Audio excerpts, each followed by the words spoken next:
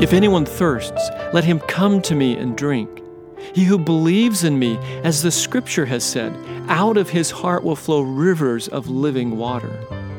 Jesus, John 7:37 and 38. Hi, it's Nathan, and this is day 18 of 30 Days with Jesus.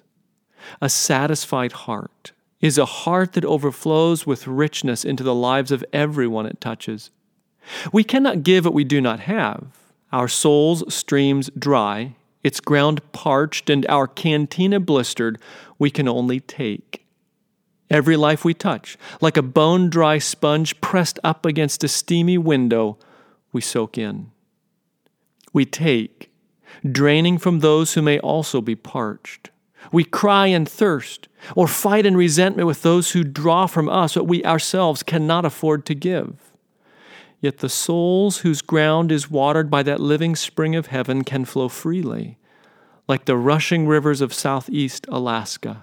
There's more, always more upstream. The rich flow of divine love can never be drained, reduced, depleted.